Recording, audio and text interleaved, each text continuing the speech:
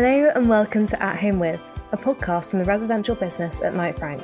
At Home With offers a glimpse inside the lives of some of the world's foremost property experts, and every week you'll be hearing conversations with agents from across our business about how they made it to where they are today, how they found their dream homes, and how we can help you find yours.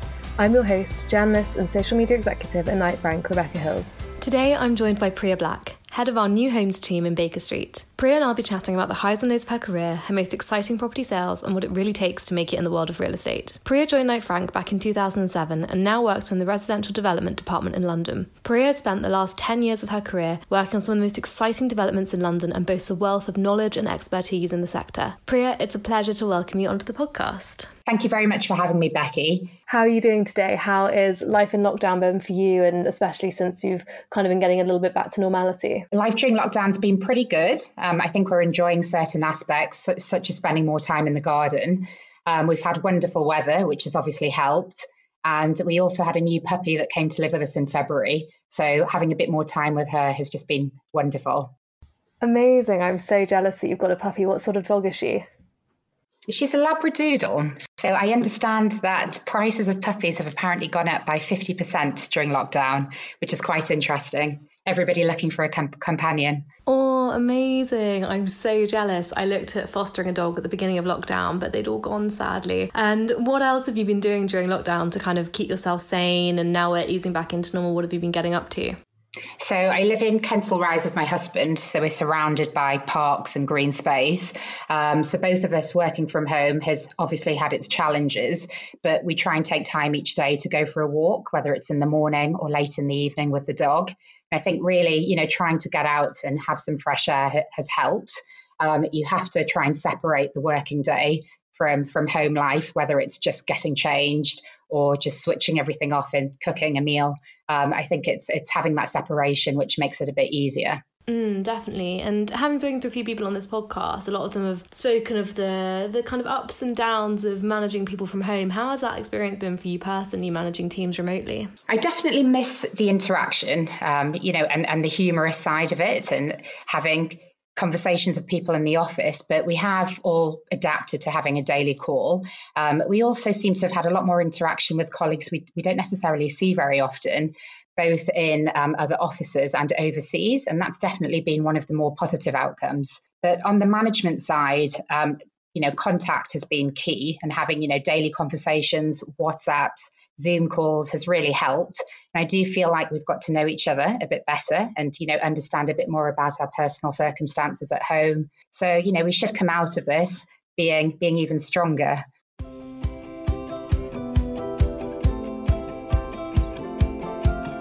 And to take things back to the beginning of your career, I'd love to find out a little bit more about what the driving forces were behind choosing a career in property and what inspired you to get into this industry.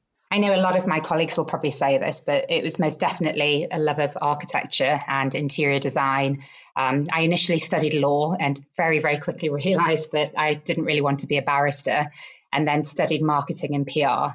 So after graduating, I ended up working in a marketing team for a property company, and then subsequently moved over to Knight Frank in 2007, which was our Leeds office. As you can imagine, that was perfect timing before the global financial crisis. But it's really been a lifetime of also seeing my father develop, albeit on a smaller scale, and then also seeing regeneration around the Yorkshire area. I've just found it fascinating, and still do, actually. And you mentioned that you started your career in marketing and then moved into residential development. Do you find now that you utilise those skills that you learnt when you were working in marketing in your current role? Are those things that you bring in, has that actually served you well and made you a more well-rounded and multifaceted person with what you're doing? So I found studying marketing extremely valuable, especially as we tend to write a lot of marketing recommendations for our developers, and we work very closely with our PR team. So I definitely recommend it to somebody that's looking for a career in the industry. And you started off in our Leeds office and then moved to London. What were the big differences that you noticed between working in residential development in the north and now working in London in the same industry? So when I was working in Leeds, we did work on a number of regeneration projects, which I think has been invaluable because also working in London now, I've worked on a couple of huge regen projects, but the differences are more that you're dealing with probably smaller developers, a lot of independents, as well as the house builders, and they operate quite differently to the funds that we tend to deal with in London or the larger developments that, work globally. So the job is incredibly similar, but you are dealing with a very different, price bracket, and you're pretty much adding a zero or a couple of zeros onto the pounds per square foot. And I went to university up in Sheffield, and so have a little bit of an idea of those differences between London and the north, and how those regional differences really do make a difference when you make the move. And so did you find any big differences, I suppose, in terms of pressure or work-life culture or anything when you made the move from Leeds to London? Yes, I would say that the working patterns are certainly different, and a working day can be 9 to 5:30. I'm not sure whether that's still the case. And obviously London is a bit more fast paced, but the elements are still the same, and we still work weekends both in London and in the north, because a lot of our development launches tend to be in the evening or at weekends. But yes, the pressure is slightly different. I think being in London, we obviously have the commuting and the living costs to bear in mind. So there are various pressures rather than just the office-based structure. And so what was it that inspired you to make the move from our Leeds office to London? I'd actually been considering it for a few years. I had a number of friends that had already moved to London after university. And then I was speaking to a number of our colleagues in the Baker Street team. We had a couple of trips down to London to see the King's Cross development, which coincidentally has been a project I've now been working on for 11 years. And I just found it more exciting. I mean, the varied projects, it's just immense. We are constantly learning. So I made the move during the financial crisis. So it was a very different market to what it is now. So I feel like I've been on a bit of a huge learning curve, which is just starting again, actually. And why was it that you chose residential development over, say, residential or commercial? What was it that drew you towards this particular sector? As I mentioned earlier, I think observing my father develop is probably really where my interest started. Even though it was on a smaller scale and very small developments, I always found it fascinating. And then living in Leeds, the regeneration really had to take into account Yorkshire's industrial history. It was very sympathetic to the architecture and history around it. So that's probably where my interest in development, really started to grow. And then coming to London, it just seemed obvious, really, to continue in residential development rather than the residential side of the business. Working with clients and providing marketing strategies is just something that seems to come quite naturally, and something that I really enjoy as well. And you said that it comes quite naturally, but in those early years of your career, how did you find adjusting, going from a more marketing and PR background into being client side and working on development? Did you have any teething issues in the first few years, or did you take to it quite easily? I think it's fair to say that we have a lot of demanding clients. So I pretty much have been working with clients since I graduated, which makes it a bit easier. But I find just listening basically to their needs and expectations has always been key. And also just trying to build up my own product knowledge and being able to give them invaluable research has always helped. You then build up a relationship which you retain for years and years in some cases, which, in times like this is imperative. And listening comes up a lot in this podcast. Everyone I speak to really kind of pushes home and emphasizes that value of listening in the property sector, because I think so often it's all about, people think so much about talking and sales and having that gift of the gab and talk until you get a response. But actually what I've realized from these conversations is that value of listening. And why is it that listening is so important to you, and how do you go about making sure that you're listening to your clients and serving them in the best way possible? I think it's important to point out that listening to clients is obviously critical, but I do think listening to colleagues and customers is also very important. We basically need to show empathy and understand requirements on a daily basis. And I don't think we can truly do that until we understand what our customer or colleague is looking for and what their ultimate goal is. And I know that all of us probably have reiterated this, but there is so much to learn, and the market is constantly changing, and I find that we learn from our younger colleagues just as much as we learn from our more experienced colleagues. And our clients are the same. They give us, competitor knowledge. They tell us what our competitors are doing for them. And without listening, we can't really understand how we can evolve and provide them with the best possible service. And I think that's a really interesting point about giving an ear to both younger people and more senior people. I think so often people defer to the more senior members of a team without understanding that no matter who you are, you're all going to have different perspectives and experiences to bring to the table that can lend themselves positively to a project. Exactly, yes. And we have such a wealth of knowledge at Knight Frank, and we have some very, intelligent graduates and people that are coming to us with a lot of experience with social media, because obviously it's a different, generation now to a lot of the people that have been working for us for years. So there is just so much to learn. As I said, I'm constantly learning every day from some of our team members. And aside from listening and utilising research to serve to your clients, what would you say were the biggest lessons you learned in the early years of your career that you're still using and translating into practice now? So going back to listening, obviously that's the biggest lesson that I think I've learned, but also getting out there and researching property development, design has been imperative. I do think that, anybody that's pursuing a career in residential development should really spend time going out to see developments. There are so many launches that can be attended.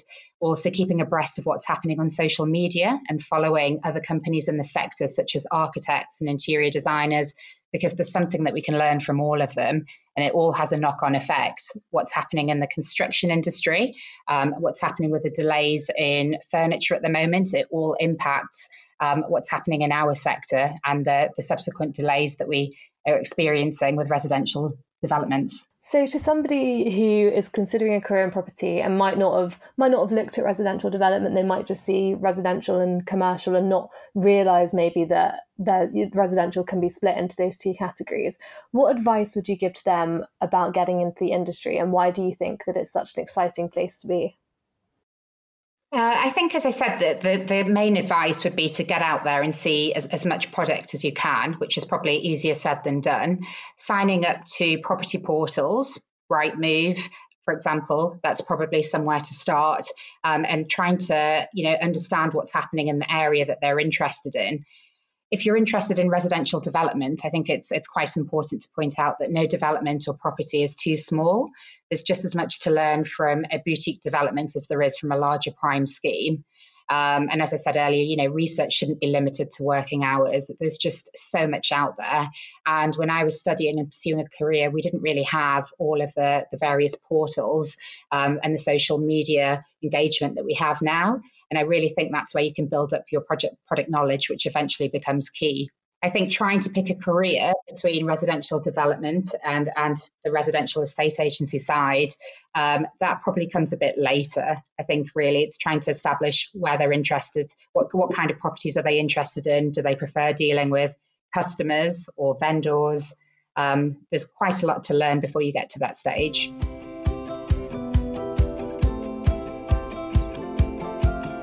And as you said, it's all about getting out and seeing the developments. And the great thing about property is that you don't necessarily have to be stuck behind a desk all of the time. You can get out and you can see clients and developments and go to interesting places and do really cool things. So what would you say that you love most about your job? Is it this variety or is it something different? The diversity is what really keeps it exciting. We're in constant communication with our developer clients, and we also get to interact regularly with our front offices and global teams, which is fantastic because we're communicating with everybody, on a daily basis. The day-to-day routine is always varied.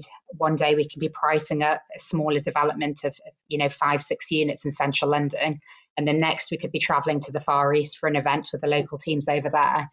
So as market conditions can be, quite erratic, we are constantly having to adapt our strategies and keep abreast of what our competitors are doing. So I think that's really what, keeps me going. It's the excitement, it's constantly changing.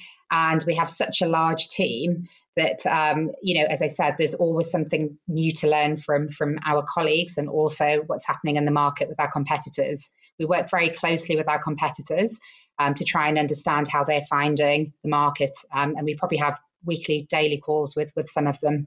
And what's it like working with so many different developers on so many different projects? I can imagine it's sometimes quite difficult to not keep tabs on them all, but tailor your approach to make sure that each company you're dealing with in a bespoke way. How do you go about making sure that you have those healthy and unique client relations with each of your developers? So I'd say a lot of our clients do have similar requirements, albeit that they are dealing with developments on a different scale. Some are dealing with smaller sites and others are handling large developments all over the world. But they all have basic requirements, and it goes back to listening to their needs and adapting our style, which is critical. I do think getting to know our clients on a personal level is really important. Understanding their family circumstances, understanding how old their children are, constantly asking them about their family, because you have to build up these relationships. And in times like this, where the market becomes, a bit more difficult, those relationships are critical and they last, for 10, 20 years in some cases. And was there a particular moment or incident that made you realise the value of those client relationships, or did it develop, I suppose, more organically throughout your career? I'd say it probably became important when we went through the last financial crisis, because, everybody was in it together, similar to how we are now. And we can all help each other. Knight Frank we're very lucky because we have a great research resource, and providing that to our clients has just been so important over the past few weeks. And during times like this, I think having that constant communication has been imperative, and it's led to repeat business. So I'd probably say that, once you understand that a client wants to instruct you again, that's when you realise that you've been providing them with the best possible service. And is that empathy that you touched on earlier, do you think that that's a vital characteristic to have to be successful in the industry? Do you think being able to understand the needs of your clients, not just on a logistical basis, but on a more personal basis, do you think that makes you successful? I would like to think so. I would like to think that most of us within the department and the team have that level of empathy. We are speaking to our clients on a very, very regular basis. As I said, it could be daily. It could be, 2 or 3 times a day if we're launching something. So for them to understand that we are listening and having empathy and that we can adapt quickly is really quite valuable to them. And we always really need to be available for them and making sure that we are able to help in whatever way possible, whether it's outside of hours or helping them with something as simple as delivering keys. It's just trying to help in the best possible way. And translating that into the role that you have now as a department head, how do you go about managing people in your team? How have you found the transition going from in the team to managing it? The role has had its challenges, especially given recent market conditions. But we do have a very close-knit team, so I'm quite lucky. And I'd say that something that I've tried to do is get to know each individual on a personal level since the transition. There's always room for improvement for all of us. And as I said, I'm still constantly learning. I think, trying to listen to what they're saying and utilising their experience and asking them their thoughts is quite important, because I don't always have the answers and, none of us do. So sometimes when we are trying to think about a strategy or a launch, it's very easy to slip into the mode where we just suggest what we think would work best. But trying to, understand what they think and how it works for them, I hope that helps. And I hope that it's something that helps build the relationships between us. So to narrow in a little bit on the property side of things, as I'm personally very interested in our developments, when you're getting ready to launch a new development, what is the process that you undertake to do so? What steps does it involve? So we could be involved from the outset. So sometimes we can be working on a project 3 to 4 years before we launch, which means that we are fully immersed in the scheme before it comes to launch time. So there are just a number of things that we try and encompass, and it can be, instructing our research team, trying to find out, what's happening in the area in terms of growth, understanding the transport links and actually utilising them to try and, find out which way is the easiest method to get to a development, looking at the USPs around the area and also the neighbouring areas.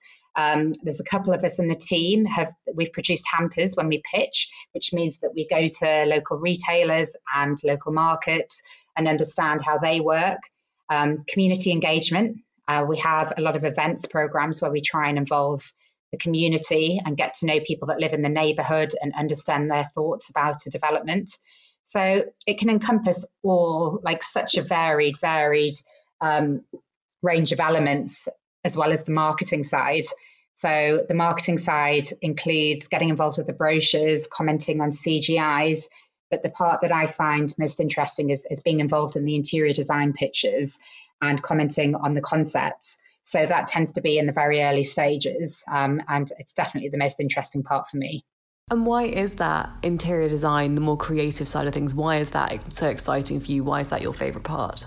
That's probably why I ended up in the property industry, because of, a love of interior design and architecture.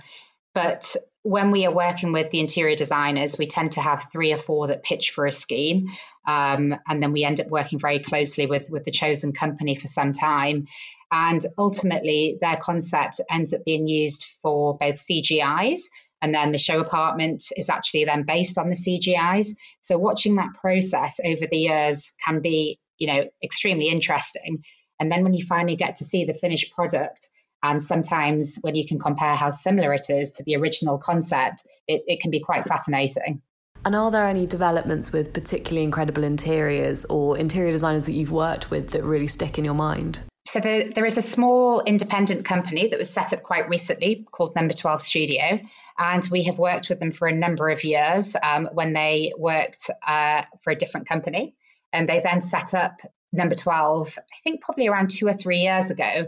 And watching their progression has been incredible. We now work with them on a number of projects, a couple that are being launched quite imminently.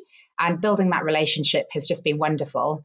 They can recommend clients to us and vice versa. And seeing their progression has been great, watching them grow with us. And in terms of developments that we've currently got on the market at the moment, or things that you're working on that are in the pipeline, what are some ones that you're really excited about and really enjoying working on? I'd say that the most exciting launch is the Vidian. It's a site that sits across 6 acres in Acton, which isn't too far away from where I am at the moment. Mount Anvil and Catalyst are developing the scheme. And because it's less than a minute away from Crossrail, it obviously has great transport links, but it also benefits from around £26 billion of regeneration in the area. So West London is very exciting to me, not just because I live here, but I do truly think it provides a great investment opportunity. And especially given that there's so much green space around the area, it's actually a very good buy for both investors and owner-occupiers. So whenever we launch a scheme around West London, we seem to see a very healthy mix of both, really. And looking back historically throughout your career, is there any particular development that you would say is not your favourite, because I suppose you probably can't say which one's your favourite, but is there anyone that you have particularly fond memories of or that you're particularly attached to? It's safe to say most of our developments are interesting. I do genuinely enjoy working on pretty much all of them. But one that does really stick with me is a boutique development in Marylebone, which is on Seymour Street and just around the corner from our head office.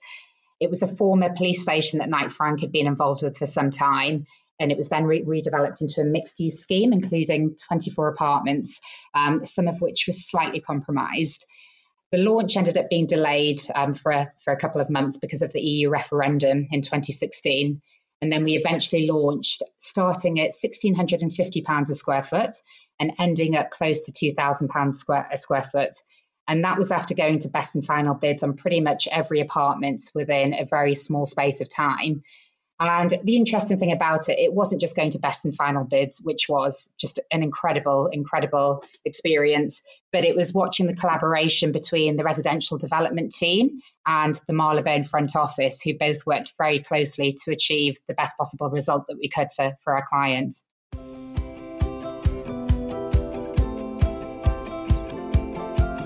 And to divert the conversation ever so slightly and bring us back onto the topic of social media, which you discussed earlier, I'd be really interested to see what your perspective is on it. As someone who is particularly invested in social media themselves, how do you find yourself using it from the residential development perspective, and do you find that it's a useful asset to have? It goes without saying that social media is a great tool, and digital campaigns are becoming increasingly important, especially for new homes.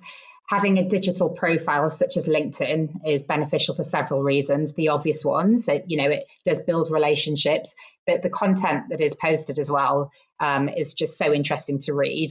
And we always encourage members of our teams to regularly update their profiles and try and raise their profile. I think that is really important in this industry. It's such a fast-paced industry, and we have such exciting content to post because we are always launching new developments. We have great CGIs and videos. So getting our ambassadors to regularly post those has just, led to some great success recently. And so to somebody who is working in your team and perhaps doesn't use social media or works in residential development and hasn't quite got their head around it yet, what would you say to them in terms of what they should be posting, or what do you think works really well in terms of developing your personal brand and also then converting that into potential leads and client relationships? I think we're very lucky because the content posted on the Knight Frank website is, constantly updated, and it's very interesting. So sometimes the safest way to post is obviously to share. And we constantly have new updates that are appearing several times a day. But in terms of other social media profiles, I just think having an Instagram profile and a LinkedIn profile are pretty important. But just obvious things like, making sure the spelling is correct and making sure the images are edited correctly. We do have a social media expert at Knight Frank who can help us with that. And also we have we have a lot of training that we can undertake. But LinkedIn has been invaluable recently, not only for the content, but just for trying to find out who's moving within the industry and where, and also what's happening during lockdown. It's been a really, really good way of staying in touch with people that we wouldn't necessarily have a Zoom call with. Definitely. It's in the name, isn't it?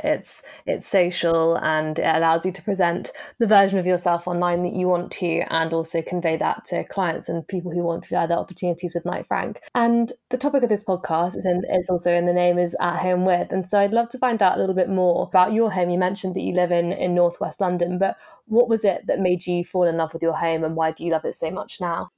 When we were looking for a home, it was very important to be in Northwest London.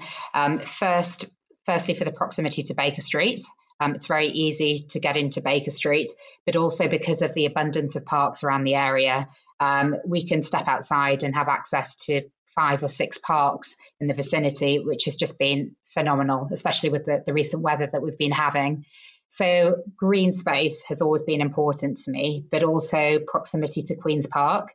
It's an area very close to my heart. I lived there for several years when I moved to London, and love spending days there, walking down to Queen's Park and Notting Hill. So that was very important to us. And then finally, having a garden. We've spent a lot of time in the garden since lockdown, and just being able to take a bit of a breather in between meetings and after meetings has really made a difference. And you mentioned earlier your particular love for interior design. So was that something you were really excited about when you moved into your house, the ability to be able to design it in the way that you wanted to? Yes, definitely. I'd say that we had a number of plans. Some have materialised, others are pending. And we obviously had a huge list of things to do during lockdown that we haven't touched. But yes, decorating a new home is extremely, extremely exciting to me. I am fascinated by it and always willing to comment on other people's proposals as well. I think having a regular subscription to House and Garden has also kept me going during lockdown. Amazing. And which room in particular in your house that you've designed in the way that you want to is your favourite, and why do you love it? I wouldn't say any of them are finished, Becky. I'd say that we're getting there very slowly. But my bedroom, Markdown master bedroom, that's probably my favourite room. It's very dark, and it is just somewhere that I can truly feel that I can relax. It feels quite serene, and I can totally recommend painting a bedroom dark. Just helps you sleep, and just seems like a relaxing bit of space to get to at the end of the day. When you look at all of our developments that you've worked on, and do you find yourself kind of taking inspiration from things you see in there? Do you kind of see something and think, oh, I'd love to put that in my house? And are you making kind of mental notes whenever you see something? Definitely. I think all of us that work within our team are probably the same. So we are constantly seeing, current trends and great ideas for decoration and furniture, some of which is affordable, some obviously isn't. But as I mentioned earlier, having relationships with the interior designers has certainly helped. And they very kindly sometimes provide us with details of where we can get the antiques that they're purchasing or where they source their artwork, all of which is actually quite affordable in some schemes. But yes, it is very hard not to get carried away with it all. Definitely. I can imagine whenever I go and visit a new development, I'm like, I haven't got my own house. I'm at least 10 years off getting my own house, but I will definitely be making notes of these. And at the moment, if someone was to look on the Knight Frank website and wanted to see someone with incredible interior design, or you thought that there was a particular development that really stands out that they can look at the moment, which one would you tell them to go and have a look at? That's a very, very good question.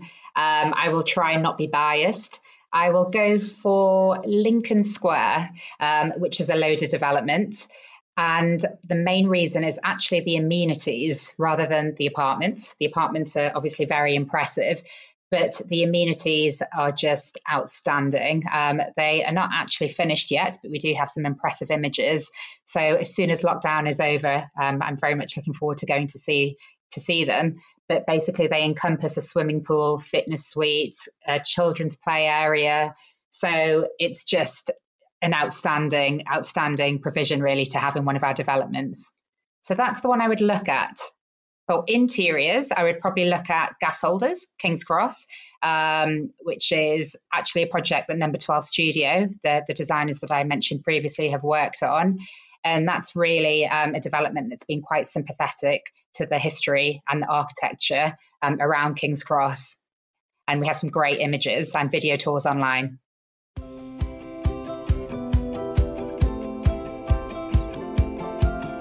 So we conclude every podcast with a quick fire round. And the first question is London or country? London, but I'm a coastal lover at heart. So if I can pick coast, I will go with coast. Classic or contemporary? Both, especially a combination if possible. Penthouse or townhouse? Townhouse, a Georgian townhouse. That would be one of my dream properties. Call or email? Can I say both again? I think nothing beats a phone call, but I do like to follow it up with an email just to confirm everything that's been discussed. Office or working from home? I would actually now say working from home, not only because I think we've been more efficient because we're reducing our travelling time, but it also has impacted pollution as well.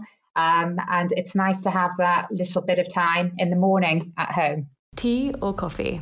Coffee, although I am limiting it to one a day at the moment. Swimming pool or tennis court? Swimming pool, always. I'm a water baby. Walk or run? I think running is evil, so I am going to go for a walk with the dog. And the final one, possibly the most difficult one, Marylebone or Leeds? Marylebone. Come on, obviously. So the final question that we ask everybody on the podcast is, what does connecting people and property perfectly mean to you? Without repeating myself, I think it's definitely about listening, showing empathy and understanding requirements. Ultimately, I think we always need to be, considering every opportunity that's available and how we can add value. Priya, thank you so much. Thank you very much, Becky.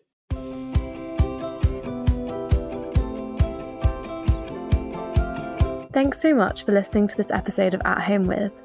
If you enjoyed this episode, please make sure to subscribe on Apple Podcasts, Spotify, Acast, or wherever you get your podcasts. We'd also love it if you shared this episode on social media, and please check out the show notes for more information. I'll be back in a few weeks' time with the start of Season 2 and a brand new set of guests for At Home With.